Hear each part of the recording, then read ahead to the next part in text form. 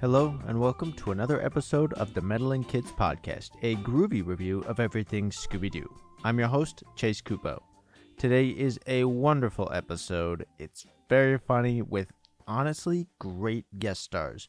One of the more memorable towns or settings in a Scooby episode for me. I know I say something similar every time, but I mean it this time. One of the more memorable just towns or like city designs in Scooby-Doo, in a Scooby-Doo episode. Alright, so we start off with the gang very predictably driving from left to right on a road. The music is particularly funky at this point. Now the gang is admiring the scenery, which does look very serene, I must say. It looks like scenery that would be described very well in a really good book. They're on the way to the Oceanside Off-Road Rally, where special guest Speed Buggy will participate. The gang is awfully excited to see that little car go, as Daphne says, I believe. Presumably not far behind them, we do see Speed Buggy and friends driving down the road. Speed Buggy's messing around, going off the paved road and whatnot, and he says it's to practice for the competition. Honestly, it's very cute, maybe a little dangerous, but everyone's okay. And you know what? Speed Buggy, he's got it on lock. He's good. So, Scooby Gang pulls up to a road sign that says, "Welcome to Winona." It shows the population to be 10, but it's great because it's like a wooden sign, and you can see clearly that the population started at 629, and large groups of people kept leaving. So, the people that were left living in the town just kept crossing out the population number and wrote a new one. It started at 629, then went to 540, then down to 351, 260, 174, 96, and now 10. Eesh. So the whole gang makes it into the town, and they find it they find up a boarded hotel that's closed. The whole town seems to be pretty much out of business and closed. Abandoned almost. Shaggy and Scooby start having trouble processing things, so they settle down for an emergency snack. Now, the gang decides to sleep in the Mystery Machine for the night. Well, some of them do. The men very respectfully sleep outside on the ground while Velma and Daphne get some privacy and comfort. It's a van, in the van. Now, the gang actually seems to be sleeping ever so well, and everything is kind of good. It looks like a nice night, to be honest, until some seemingly hurricane-force winds wake them up. It's morning now, and the gang is fully awake. None of them seemingly got any sleep, or, maybe not much, due to the wind disturbances the night before. Now, the town does look very peaceful and honestly very fun in the daylight. A nice day trip there, But Shaggy still insists that they move on. They hop into the Mystery Machine and they start moving forward. Simple enough, right? Wrong. They nearly collide head-on with Speed Buggy. Speedy makes an amazingly quick maneuver to save everyone, though. He's definitely a great little car.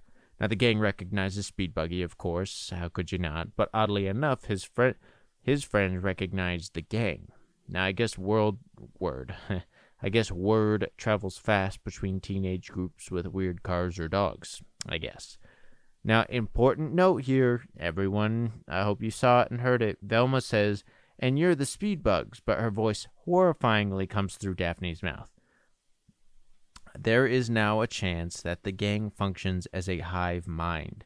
They are still clearly able to function as individuals, but maybe certain situations or tensions. Alright, anyways, Debbie, Mark, and Tinker introduce themselves. Daphne pets Speedy extremely loudly, a pat, pat, pat, pat. You should hear it. If you watch the episode, you'll know what I'm talking about. Scooby is actually honestly really scared after Speedy licks him. Poor Scooby. Scooby is actually shamed for his fear by Debbie. Watch it, Debbie. Speed Buggy takes Scooby on a quick joyride, which brings everyone together, gets Scooby back in the mood for being friendly. A little quick bonding, The two groups decide to continue their trip together.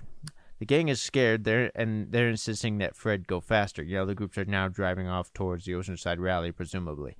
And the gang in the van, Scooby Gang, is getting a little scared, and they're like, "Fred, you gotta speed up, let's go." He's the one leading the parade of two cars here. And he really seems to hit the gas, but he ends up rear-ending a pickup truck that backed out right in front of him. So the gang is stuck. There's no mechanics left in town because it's nearly abandoned. A population of 10 with no mechanics. They're gonna perish here. This is it. Scooby's over. But Tinker is volunteered by Debbie to go and fix the mystery machine. Tinker can do it. He's a little worried about missing the race, but Debbie and Speed Buggy vote that they stay. I believe Debbie says what's more important, car race or the human race, I think. It's kind of a cliche. It's been said before in slightly different ways, but you know what? It's fun, and it's a good one. Mr. Duncan, the owner of the truck that was rear-ended, pulled out right in front of him, he lets the gang stay, though both groups actually stay at his barn house as long as they need, and he provides space in the barn for Tinker to work on the van. Mr. Duncan says that the mysterious winds are the reason that there's almost nobody left in town. And also, there is the ugliest sounding chicken in the frame that I have ever even imagined. They had someone who is not good at imitating a chicken imitate a chicken. Now, while that's happening, a shadowy figure atop a hill laughs menacingly at the predicament, or at the voice acting job. Now, the girls in Speed Buggy decide to go find some food. And obviously, there was no good joints open. I thought it was a dumb idea, honestly, to go out and get food in that town, but whatever. Mr. Duncan comes through and he fixes them some food. The group decides to sneak out of the house, which I think is unnecessary, just a... Man, I can do my other podcast. I can record like voice acting and auditions for voice acting, no problem. But when I record this podcast, I always yawn. I'm coughing. My throat gets dry. I don't know. Maybe I'm thinking about it too much. But anyways, excuse me. So there's no good joints to eat. Mr. Duncan fixes them some food, and then the group decides before they go to bed that they're going to sneak out of the house at midnight to investigate the winds and help Mr. Duncan, which I think is completely unnecessary to sneak out. Just tell Mr. Duncan. It's not like he's your dad.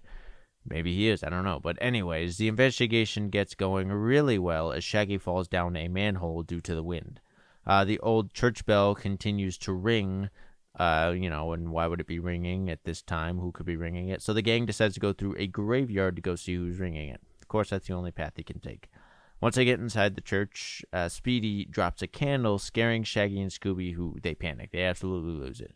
And there's a shadowy figure behind a piano in the room that they're in.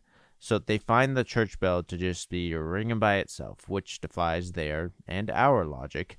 The figure behind the piano scares them out, though, and we cut back to them walking around outside. Fred spots someone in a building. I missed what kind of building it is, but he says, "Hey, let's go get him." So everyone they decide strengthen numbers and just go shooting after whoever might be in that building. They end up. It looks like some sort of warehouse. I mean, maybe clothing is just part of their inventory because there are lots of creepy mannequins. Shaggy and Scooby actually have an encounter with two of them, one attempting to merge with Shaggy and steal his humanity. And as Shaggy and Scooby are running around, Shaggy's screaming for help, so everyone's running in the direction that they hear the screams, and the whole two groups all crash into each other because they were going to try and help Shaggy. So the investigation last night did not reveal all too much. That's okay, though. There's still plenty of runtime left and revelations to be had. Now, Tinker's hard at work early in the morning, even after being up during most of the wee morning hours already, because he, among others, wants to get out of that spooky old town. Velma moseys over, wondering what all the racket is. Mark says, "Men at work, Velma. Don't distract them." Get the heck out of her face, Mark. Anyways, Mr. Duncan fixes the gang some pancakes, although, unfortunately, Speed Buggy is denied any pancakes. Might give him indigestion, they say, so he has to drink his non-fat oil, unfortunately. But you know what? It's better to be healthy than die, I guess. The women decide to take Speed Buggy into the town to investigate more. Now, Debbie is a really standout character. She has been mostly respectful, except for shaming Scooby earlier about his fear of being licked by an autonomous car. But she's strong and she takes point when she needs to or can, and she's nice most of the time. She also jives with Daphne and Velma real well. It's a good trio. And the men are okay with them going because they can get more work done without them. It seems a little condescending. It is, but I think we can all agree that when there are too many people in a workspace, it is tough to get anything done, especially when they don't have any knowledge or skill of what you're doing. So hey, if they aren't mechanics, then maybe it is best that they vacate the area. Shaggy and Scooby are not very handy, so I think they should be escorted elsewhere, but okay. Oh, okay. So I got excited when I wrote that. The women actually offer them along to go with them, so the groups are as they should be now. They get into town and they find that the bank is open. The bank owner says that he is as baffled as anyone in terms of what's happening in the town, so they don't get anything good to go on from him until the wind sounds from inside the vault. Definitely suspicious, although the gang is yet to start connecting those dots. The sleuths go ahead and check out the city's Hall of Town records. Shaggy's disappointed that the literature is so boring, saying, "What a dull selection. There's not a comic book in the place." And I am definitely on board with commissioning young, aspiring artists and writers to make comics for some sections or documents in any given city's records. Now, the two, him and Scooby, those two, Shaggy and Scooby, get locked behind a door and then are hidden behind a bookcase that's pushed by a mysterious, seemingly disembodied hand. Very classic Scooby stuff here. Classic Scooby animation. Random hand just shoves them in somewhere and locks it and hides it. Now, the women don't find anything substantial as they're searching, but they do realize that their very scared friends are missing and disappointed because there are no comics. Debbie and Speed Buggy burn rubber to get back to the barn to tell the fellas that Scoob and Shag are missing. Tinker questions Debbie's sanity on the way to the building, while Shaggy and Scooby prepare to beat down the door. Now, that doesn't work out, but Shaggy's attempts to pound the door down does reveal the hidden door behind the bookcase. The group moves the shelf away, but they end up using Speed Buggy's exhaust to melt the padlock off of the door. It's a little much, to be honest. Scooby comes out with an old parchment map of the whole town and accidentally wrapped around him, which is an interesting clue for our friends. They discover a cave system under the mountain. They think the winds could come through the caves somehow, and it would be a good idea to investigate them. So do I. The groups have to find a way up the mountain to get to the caves, which is seemingly to me an impossible task for the Mystery Machine, and I was right. They are barely making it up, and then they hit this point where they realize Fred is like, you know what? There's no way we get up there. So Speed Buggy really puts it into overdrive, towing them up the mountain as well, right behind him, with his group stacked in him as well. They almost careen all the way down the other side of the mountain as a sudden drop-off surprises them, but Speed Buggy saves the day again. Another character that the gang should have considered keeping around for their mystery solving. Speedy plus Genie. So they get inside the caves. There isn't any wind yet, but they do need to check it out anyway, much to the dismay of Scooby and Shaggy. As they move on, a mysterious masked character follows. Note that it is the same outfit that the evil grandma wore in the very first episode that the gang met Batman and Robin. As the group walks on, they continue straight, but Shaggy and Scooby accidentally take a right at a fork in the cave. They catch back up with the gang quickly, though, to show them the two ghosts that they saw on the cave wall. It's too bad for their shame and dignity that it was their own shadows. They begin to make shadow animals in jest on the wall before the masked figure joins the fun with the shadow animals, scaring them off.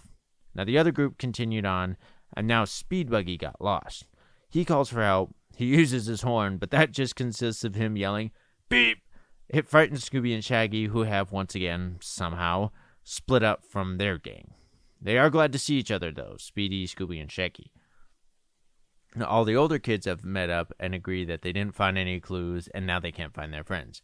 So they decide that, let's get out of here. But the masked figure, and now another one, activate the winds, causing the gang to go flying and tumbling around the cave pretty much uncontrollably. Speed Buggy almost saves the women who are flying off into another section of the cavern, but he goes skidding backward as well with them holding on. Now the whole party is blown into a room in which they're all locked in by the masked figures. Darn. They got him. Party's over. But the party does decide to ram the door down using Speed Buggy. But instead, he switches the plan up a bit. So he backs up, he goes in reverse, and he uses the friction of his wheels to burrow through the wall. So trap averted. Nice. The party decides to leave once again, but first they find what looks like an airplane with no wings. Shaggy sees it, and he decides to use it to jet out of there. He turns it on, which leads everyone to realize that this is what was causing the winds at night. Velma says, "It's a wind machine." Thanks for using the proper scientific terms here, Velma. Now, cut to the villains. Now, 4 masked figures. Not 1, not 2, not 3, but you counted them. 4 masked figures sitting around the table on fold-out chairs playing cards. That's all. Sounds like a silly kid's dream of fun. Let's just run off and live in the caves.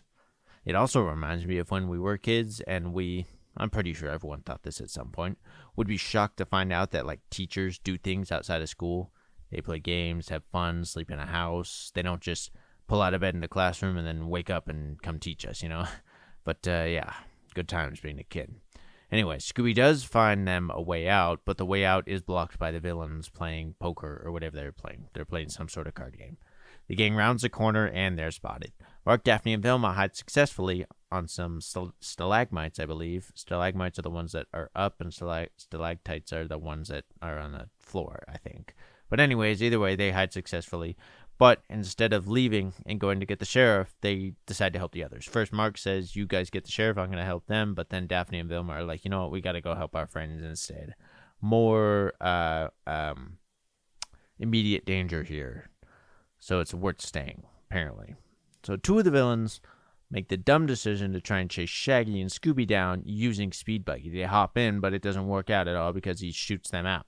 After some chasing and running and escaping, the party traps the villains a couple at a time.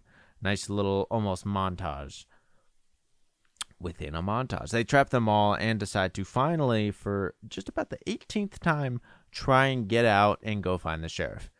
They do get distracted for a little while by a runaway wind machine. Mark actually takes on the almost impossible task of leading the machine to run off a cliff to saving the city.